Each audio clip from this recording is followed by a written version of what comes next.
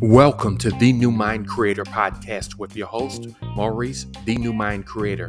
Today I'll be interviewing Alex Vonderhaar. Please make sure to hit the subscribe button so that you'll receive alerts when new episodes are available on Sundays at 9 p.m. Eastern Time. Also, please leave me a review on iTunes or Spotify.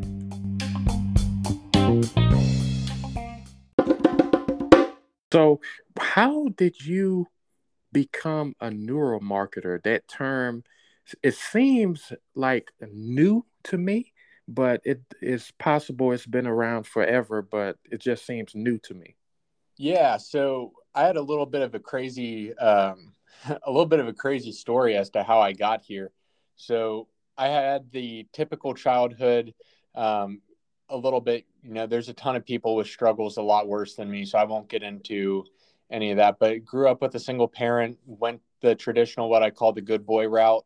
Right, I wanted to go to school for CGI because I was fascinated by the movie Avatar, and all the Marvel movies were starting to come out. Spider-Man and Batman were launching, and all these amazing CGI effects were just mind-blowing. And after, going to my parents and going to my girlfriend at the time, being like, okay, I think I really want to go to school for CGI. I went through the art programs at my high school and was like, all right, like I've got this. I've got all the prereqs. I'm starting to learn it. And I love doing that process. They were like, absolutely not. Right. I went through the journey. I did the reps. And they said, there's no way you'll ever be able to make any money being a CGI artist. Hollywood's going to really phase these computers out. Society's not going to really adapt them. And it really just is a fad, similar to what a lot of them said about the internet too, right? So out of spite, being an angsty 18-year-old boy from the Midwest, I said, well, I'm going to pick the hardest science major I can find then and go down that path, just being kind of spiteful. And I ended up inside of Ohio State's neuroscience program. And I actually ended up falling in love with it. I fell in love with the process of learning about the brain, learning about how influenceable we are around our biases and what words can do. Starting to study neurolinguistic programming, learning about social psychology and how we interact with technology at scale. And I actually got swept up into a subsection of neuroscience called psychopharmacology, which is understanding how the brain is affected by drugs, both internal and external, anything from water or kale all the way up to hard methamphetamine or cocaine, anything inside of that spectrum. I fell in love with the idea that chemicals, both interior and exterior, can affect the way that we perceive reality and that we engage with our world around us. So I went through that program, and on my senior year, I had a near-death experience where I was out cold for 2.5 minutes without oxygen and not breathing. And it was during then that I got pulled out of the idea that, hey, I could probably go and be a neurosurgeon and go down this path, because it was an unknown illness that they still haven't been able to fully diagnose, but it's happened multiple times now in my life.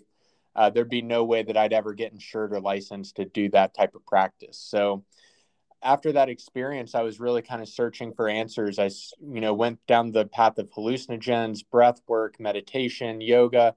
And a buddy of mine that I'd been friends with since early high school was like, you should really try Brazilian jiu-jitsu. So I got in, I started training with him, rolling. I'm 6'5", man. I'm a little bit of a big boy. I got 240 on me when I'm stacked on muscle, and I'm 6'5". Like there's a lot to me. And a lot of these guys that are like 5'4", 5'5" are just bending me over and just cracking me left and right. And I'm like, what in the world is going on? And after a while of training, the guy that was leading the gym, he said, there's another guy that trains here. You really haven't met him yet. He comes in on Tuesday mornings, and he's really the same size and build as you. And, you guys would be great sparring partners. So I waited, him and I met. And after a few training sessions, he cracked me with a right knee into my floating rib. And, after, if you've ever been hurt or hit, it's a real painful shot. So he was like, man, I'm really sorry about that. How would you like to come and float? Because I run a float center.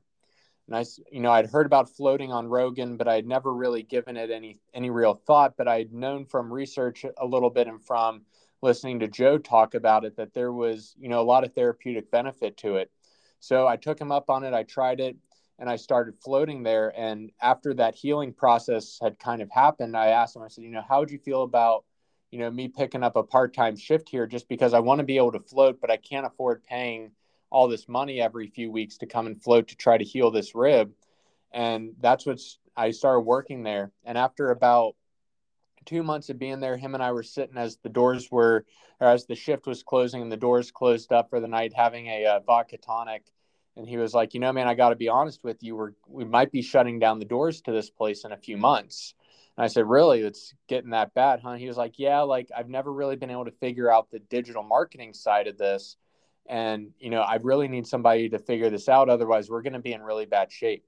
So I started digging into the digital marketing side of it, finding courses, hiring a few experts that were quote unquote gurus, right, in the space. This is back in mid 2014, mid 2015 when this was happening. So there was a bunch of people out in the space that were like, if you give me $1,000, I'll show you how to run Facebook and Google ads, and you'll be taking products from Alibaba or selling your services at 5,000x what you're investing into these platforms. And dumb, ignorant me was like, you know what, that might not be a bad idea for me to learn this. And it was in that process that I started to learn digital marketing. But I saw a lack of knowledge from a lot of what they were talking about, because it all came back to copy about what they're actually saying to their customer and what they're actually offering. And if the client or if their customer saw value and they saw the value exchange, and I started to put the pieces together of like, oh, this is a lot of what I learned inside of my psych and neuroscience programs. So I started digging into it, and there's actually a field out there called consumer neuroscience. And of course, marketers love to give a little twist to it. So as I started learning more, consumer neuroscience is really the academic approach where big brands like Apple, the NFL, Nike, they love putting their customers inside of fMRI machines and having them look at websites, having them feel their fabric. Brands like Frito-Lay's and Dannon's notorious for putting people inside of fMRI machines and having them eat their yogurts. Like, it's just weird stuff that you wouldn't think about, but we learn so much about consumer behavior when we do that. And what's cool about this whole process is that when these big brands hire academic, essentially researchers to come in and do this, because those are the few people in the world that have these big fMRI machines and have access to this technology, they go out and they publish these papers. So all you do is you look for who's funded these papers. You start to see that it's these big brands doing this research, and it just ends up living on an academic shelf somewhere. So when I was going through this journey of finding this, I realized, holy crap, like there's a ton of information out there that nobody's really applying.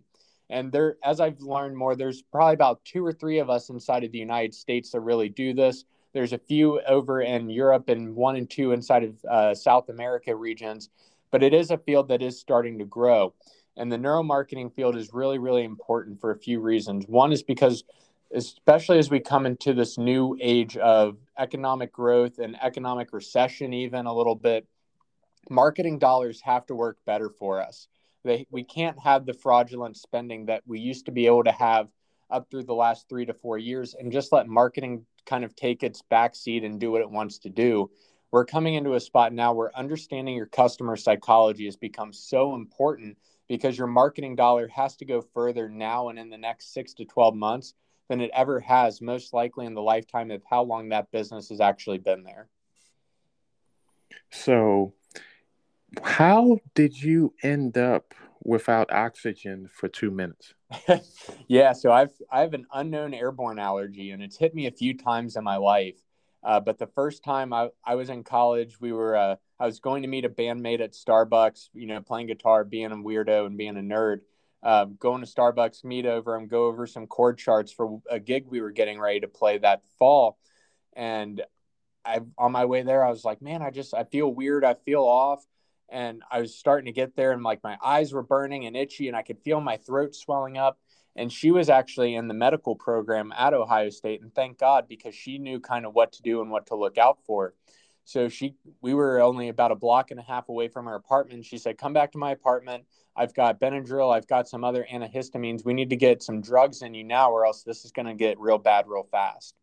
So we ended up going back to her apartment, and the second I walked into her door, I fell flat first out of lack of oxygen, and it was gone and lights out. And then within about 30 seconds of that being the case, she knew she had to start doing CPR immediately and trying to get my airflow back. And if it wasn't for her, I wouldn't be here today. Wow, that's quite the story. That's amazing. It's incredible how random people come into your life, right? This girl that I met in a random statistics class that we ended up gelling with fairly well actually ended up going to school to become a medical professional. And then her and I, that without meeting her and having that relationship, I don't know if I'd be here. So you never know what happens, right? True. So you touched on this earlier. What is neuro-linguistic programming? Yeah, NLP is just understanding that there's patterns to the way we speak and that our brain likes to receive those words in certain patterns to get a certain result. It's the easiest way I know how to describe it. There's a ton of good and bad research inside of that field, but it is a growing field, and it's some that we're able to start to research more and more with the technology that's becoming more easily accessible for us. And can you explain what floating is? You mentioned that you did that for a period of time. Totally. So floating is also called sensory deprivation tanks. They look like big egg-shaped wombs, and it really is a really transcendent experience if you ever get the opportunity to go and do it. You're in about 1,200 pounds of Epsom salt, and you have about 11 inches of water inside of this tank. It's heated to skin temperature. The air inside of there is regulated to skin temperature as well. It's soundproof, and when you shut the lid, there's no light that can get in there. So really, you're in what's called a rest state, which is restricted environmental stimulus. And within that therapy setting, you can really start to do some cool things. You'll notice that it's almost like a deep meditative state to where your brain will really start to find reasons to give itself stimulus. It'll start having thoughts, and you'll notice, hey, all I'm doing is just spinning in these thoughts consistently. But it's great for therapeutic benefit. There's a ton of people with fibromyalgia issues that use it regularly. Joint and back pain, it's phenomenal for. And for people that want to explore their mind a little bit and start to understand some of the levers that are going on behind the initial conscious layer, what's really going on inside of that space. So the state of the rest is what helps with the healing process? Yeah, it also puts your brain into an alpha and theta state, which is really cool as far as how you can balance back and forth between the two. Can you expound a little more on consumer neuroscience? Yeah, that's just the basic academic term for the idea of putting consumers into different measuring techniques, into different scientific studies around why do people buy what they buy? How do we consume websites? Is there a way that we should lay out websites or lay out offers? Or a really great example, let's use the one from Dannon. Dannon is one of the biggest supporters of neuromarketing outside of Amazon and the NFL and Apple. So Dannon put people inside of an fMRI machine and gave them a yogurt and a spoon. Now, Maurice, you've eaten a yogurt in your life plenty of times, I'm sure, right? True. All right. So Dannon Dannon approached a university and said, we want to figure out what the best experience part of eating a yogurt is. Okay. Now we've all done it. We crack back that lid, right? We dip the spoon and we mix up all that fruit concoction at the bottom, all that sugary goodness. We put that fatty, sugary stuff in our mouth and we pull the spoon out and we're happy, right? We're happy with that bite. It's exactly what we wanted it to be. What do you think the best part of that experience inside of our brain was? Maybe the anticipation. The anticipation is part of it, but within that, like what action within that anticipation is really going to drive the best experience for happiness? I'm not sure. So they put people inside of an fMRI machine and studied and learned that it's when you peel back the lid of the yogurt. Mm. And this is where we get into the idea of like oddly satisfying sounds. There's a field or like a subset within this called a neurological imprint signal, or NIS, which is the same thing of like the Pringles crunch. Like Pringles have done a ton of research on this too. Like what's the most satisfying part of eating a Pringle? It's when you put multiple together and crunch it inside of your mouth. So big brands study this because specifically within consumer product goods, like how do we get people to use more of our product, but also how do we market to them in the way that it's already hitting all those good signals in the brain or those dopamine pathways to be able to give them the best experience possible with our product. So that's so during I recognize during commercials, right? Since you mentioned chips moments ago. So the crunch seems to be louder, Yeah. right? So they're actually doing that in the marketing, but we lay people are not, privy to what's going on, and the constant exposure to these things really draw us uh, to consume, and we really don't even know what's happening, what's being engineered by them. Yeah, and it goes on across all different, not just within chips, but chips are a really great example of that, right? You'll hear the crunch, you'll hear Yeah. and then it's followed up by music. The music in the background, they're really specific about when the beat hits or what's happening with the cuts, what color and what's the motion.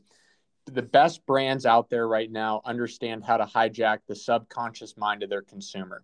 And you'll notice that they'll try to incorporate as many of the senses as they possibly can into that commercial, because the more senses they can get you to imagine, they're putting you into what's called future pacing. So the idea that I'm actually going to do this myself puts me into the state that I already have the product and I'm already experiencing the happiness that they're telling me I'm going to experience by eating or having their product. So, do you mention the NFL being one of the top in marketing? How do they market? It seems like their brand is just what it is. Yeah, so the NFL is notorious for cranking up the volume on crashes because violence is super exciting for human beings, right? Violence is what got us to a different evolutionary standpoint within our human genome life cycle. So even though violence may not be what people want it to be inside of our society, the NFL is still a very violent business, right? It's one of the highest rates of concussion. We see some of the highest rates of brain damage coming out of that program, but you'll notice that they'll amplify the sound of the crashing together because it signifies a little bit more violence and it gives us a little bit of more of an adrenaline boost. So even though their commercials may not have the active, neuromarketing process, how they market their entire business, because we truly believe that marketing is a game of memorization. They get you to memorize those sounds hitting together more frequently than they would, the sound of them running, right? Like they're not going to put the microphone on the shoes in the grass to hear the shuffling. They're going to put you on the helmet where the action is so you can hear that loud crack. And it really jolts the system. It provides that little bit of adrenaline boost while you're watching that helps feed dopamine, because dopamine is going to come in on the backside of that and tell you to learn that pattern of behavior. Dopamine gets a really bad rap for that, but all it is there is to do is just to reinforce patterns of learning. So if it learns, hey, there's a violent activity and there's a loud sound, I have to pay attention to not only that event, but what happens after it. So what they're really smart about doing is putting helmet crashes, and even inside of some of their commercials, you'll see the helmet crash because we have the visual stimuli in our head over time. If you're an avid watcher, has been trained to hear that crashing sound. So they know, hey, if I put a good ad here or a top paying advertiser here, then I know their products are going to sell more during that time slot. Do you believe social media has helped gain more data for these big companies? Oh, absolutely. Big tech has been monumental in learning a lot of this. So, I mean, TikTok now even measures down to the microsecond as to how long you hold on to the content before you scroll, because it matters that much as to how they change your algorithm as to what to serve you. So I believe uh, right now in the present moment, I believe people's attention span are shorter versus going back to maybe 20, 30, 40 years ago. Yeah, there's a lot of people that are studying that. I'm not an expert in any of that side of it. Okay. But what I can say is that human attention has always been vulnerable. It's what's kept us alive. It's what allowed us to evolve. It's the people in the cave that heard a weird sound at night that allowed us to evolve and mature inside of the genetic process to come into who we are today. So um, attention has always been fleeting and very based on novelty. So it's part of who we are. It's just technology and companies have found a way to make it more sticky for us so they can take advantage and put more ads or put more marketing in front of us. I say that because now, right now in the modern era, we have a cell phone. This is generally speaking. Not everybody on earth has one, but generally speaking, a lot of people have cell phones. We have a TV and we have Netflix. We have Amazon Prime. We have, all these different things. And we have Pandora. We have iHeartRadio. Then we have our computers. And then we have video games. And so much stimuli now in this modern era versus going back even maybe 30 years ago. We didn't have as much. So it's like everything that we touch is gathering data on us. It's like, and we have these Alexa and you have Google, do this, do that. And it's really, I guess it's a good thing in some ways, but also it depends on who's using that data and why are they using it just to you know, gain the access to be able to sell more things to us. But yeah, that's why I say that. Yeah, I mean they're definitely running a business, right? Social media and big tech companies aren't in it out of the kindness of their hearts. They really are here to make money. And unfortunately or fortunately, depending on how you want to look at it, the platforms are free. So there's been alternative solutions that have been proposed as far as paying for social media platforms. And, that means that you don't necessarily have to run as many ads, but it also means that information and adaptation into those platforms moves slower because there's a barrier to entry. And the same thing with Alexa and all these other technology pieces, right? We're paying for them to be there and the ease of convenience, whether it's convenience that I get to escape faster out of my current state of being, which is what a lot of social media and, television is. I'm escaping out of my current reality into a new world. Um, we're all craving escapism in some way. They've just really honed in on better ways to do it than others. You mentioned the acronym CGI earlier. What's that acronym stand for? Yeah, computer generated imaging. So like when Avatar came out, that was all the computer generated imaging for that movie to take place.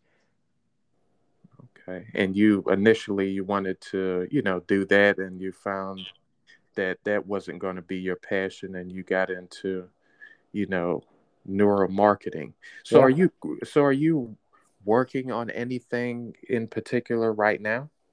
Yeah, we work with a lot of e-commerce brands to help them really push and scale. So um, what I found, Maurice, was that people that are business owners are really some of the best people that can help turn America around right now.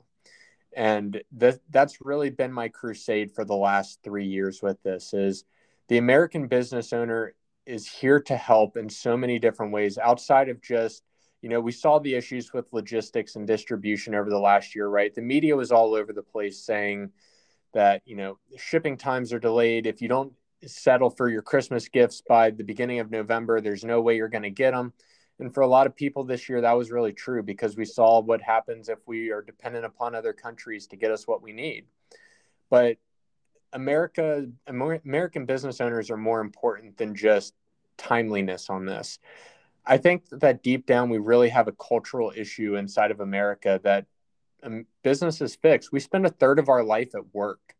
And the idea that culture can stem top down from a business owner as to traditional values as to how things should be done, right? The idea that you treat others how you want to be treated, that there's loyalty towards brands, that you support the people that are impacting your local community, and that in order for our local communities to thrive, we have to invest into the local businesses that help make it possible. I feel like a lot of that has gotten lost in the recent years out of this idea that Amazon really kind of shaped specifically, which is this 2-day shipping model. We really got this high sense of urgency of like, when I purchase something online, I need it now. So what I've been working with a lot of business owners on is how do we create unforgettable experiences? So from a marketing lens, we're really chasing the last great experience that we had, right? It's what our subconscious is always chasing, is a new state of happiness, a new state of remembering something that's better than our current state, because it helped us survive. It helped us thrive, throughout our entire evolutionary history. And that system never went away. It's still there. So how do we help businesses create those extraordinary experiences that are unforgettable? So the business that actually gets driven here is by our local communities, for our local business owners all around the United States.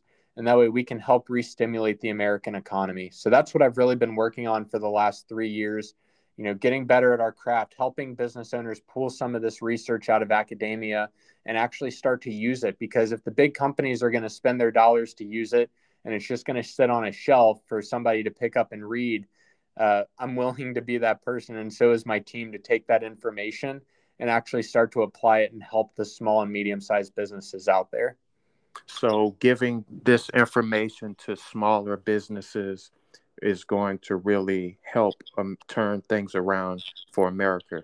Yeah, it's not just the education part, right? And this is what America has been really great at throughout its lifetime that I would love to see, really get reinstated, which is that we're workers, right? And I truly believe that you would think this way too, that what got America here was hard work and sweat equity, right? It wasn't just the information, but it really was people that came here knew, hey, this was a land of opportunity. I have to put in my work. I have to do my fair share, but at least I'll have the equal opportunity here to be able to possibly see that result pan out for me.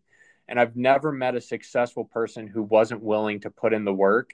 And I'm seeing more and more of that happen now, because we've seen what's happened when we take the easy and lazy way out of things. Yeah, I things have changed over the years, so it's important to get back to the foundation. Like you said, the foundation is here, but there are a lot of other things that make it seem as though it's not here. And that's, getting back to those experiences, because I had something done to my car maybe a couple weeks ago, and I had some work done, and I went into the shop and I pointed out something that was uh, poor workmanship.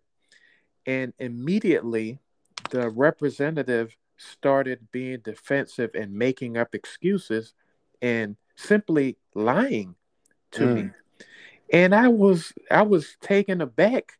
And then I had to point out what the truth was.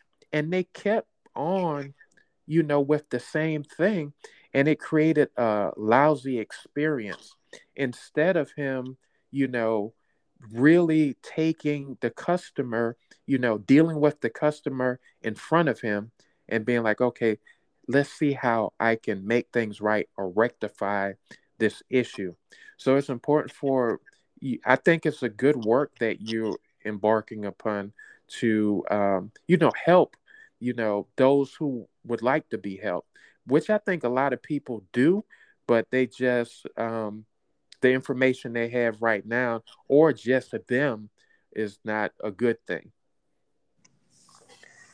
Yeah, unfortunately I see more and more of it, Yeah. right? And I'm sure we all do. Everybody that's listening, we all remember that one bad experience, right? And we call it the one guy syndrome, right? There's always that one guy in our life inside of the deli somewhere that made that experience awful. And even though we could have had 100 great experiences or even okay experiences inside of that deli, it was that one guy that got under our skin that totally flipped the script.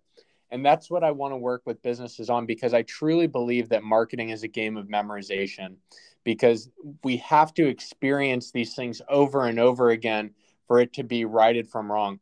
Let me give you a really good example. And this is something that I tell a lot of my clients, is that the first time I ordered a protein powder from this one company, it got stolen off of my front porch.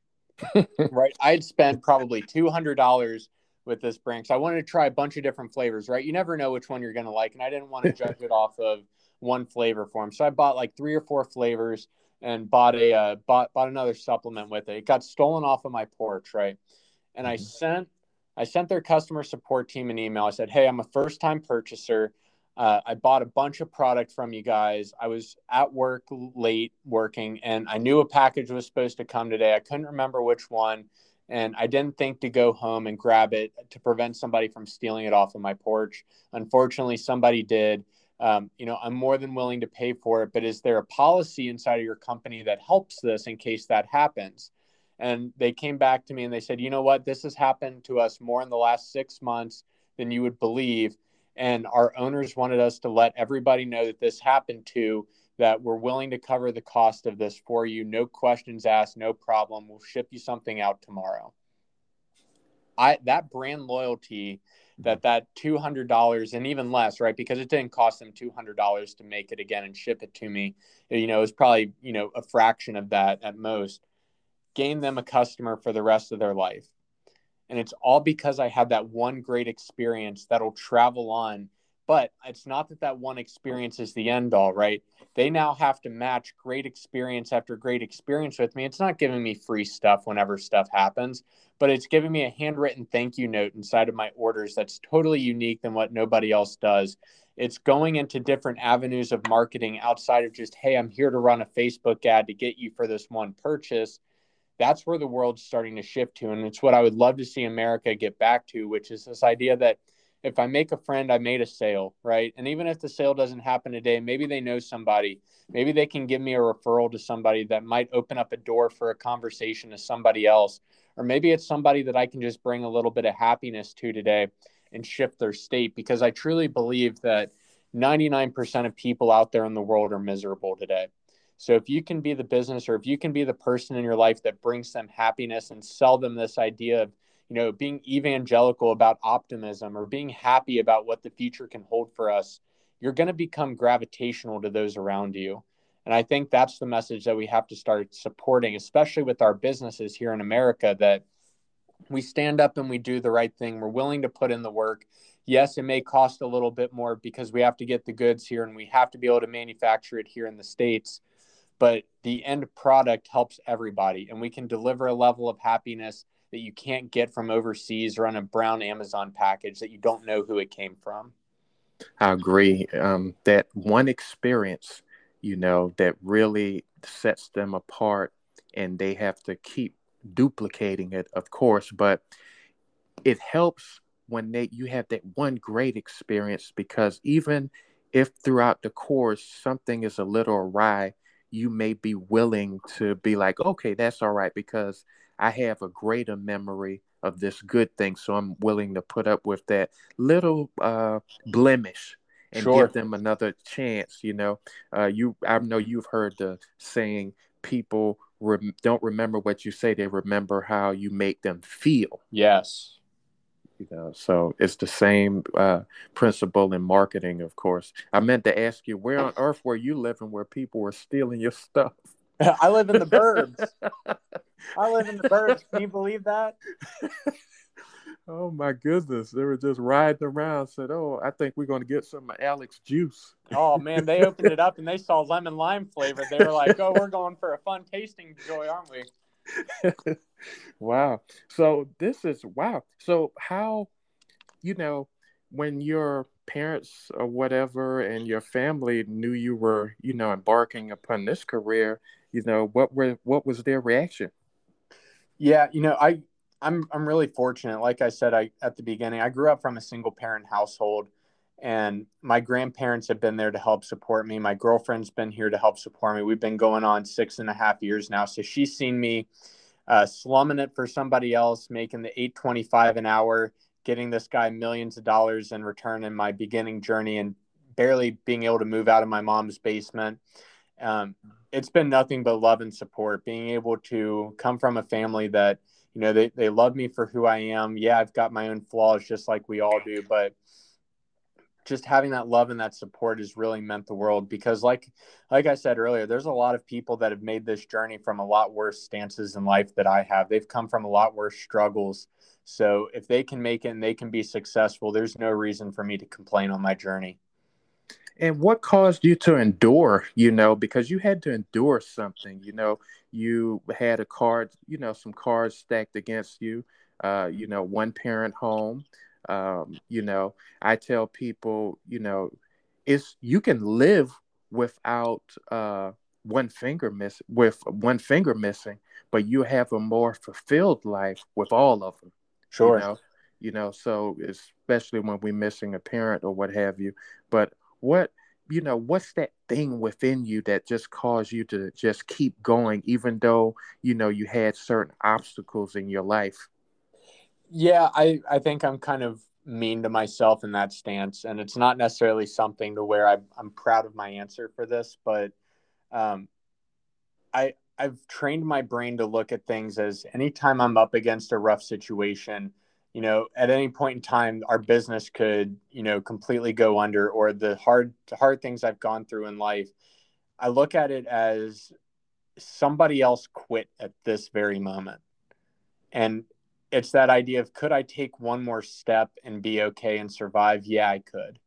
Right. I'm not at death's door anymore. I've been there. I've seen what I saw in my experience and what I experienced through that. And I'm here for a reason because of that.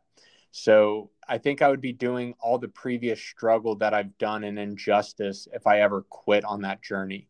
Not saying I won't pivot, not saying that it's not smart to pivot when certain life things happen, but to totally quit and give up on the journey, I feel like all that suffering would have been for nothing. Wow, that's a great outlook. That's a great outlook. There's always a brighter day if you just keep going, Do you know any great story that doesn't come with tragedy or struggle at the beginning? Mm. None. Always have to overcome something. Always. It's humans' greatest achievement. It's our ability to adapt and constantly overcome. True. So where can people find you? Are you on social media or anything? Oh yeah, absolutely. Thanks for asking. We just relaunched our podcast, which we restructured and kind of took a different approach to, which is called NeuroHive, NUERO dash Hive, HIVE, and then inside of that, we're talking everything around neuromarketing. So if what we talked about today kind of piqued your interest of, hey, I want to go learn about how to help that with my business or implement some different business development strategies, you can find us there. But my most active social media platform is Instagram. You can find me at alex.vonderhaar, Vonderhaar. You'll see me. I look super weird. I've got like a nebula kind of floating around me and behind me. But that's a good way to find me and get in contact. What's your one to grow on? What valuable piece of information would you like to leave our audience with? I wish that everybody would understand that life is too long not to be a lifelong student. It doesn't matter what it is. There's always something more for us to learn, and you never know what that's going to be. So I challenge all my employees, all my clients, all my friends, and they all know it because I'll call them out on it. If they've not been learning something in their life, they're robbing themselves of happiness. Some of the best, and this is why I love playing guitar, is every time I go to learn a new song, I'm back to being a novice in some way. This idea that I can constantly be learning and evolving new techniques and new skills keeps the mind sharp and keeps the body in a state of childhood in a way. This idea that we're always learning, we're always asking why does this work? How does that happen? And it keeps this childlike spirit alive in all of us. And I feel like if we can just tap into that a few times a day, or just if you're learning something new, you're tapping into something that most people have forgotten to dig into in their lives. But it's not that it was ever lost. It just got suppressed by doing other things that don't necessarily add up to what we want to achieve in life. So if you can be a lifelong student, take 5 minutes a day to tap into that childhood sense of wonder and curiosity to learn something, you're going to find more happiness and more fulfillment out of your life.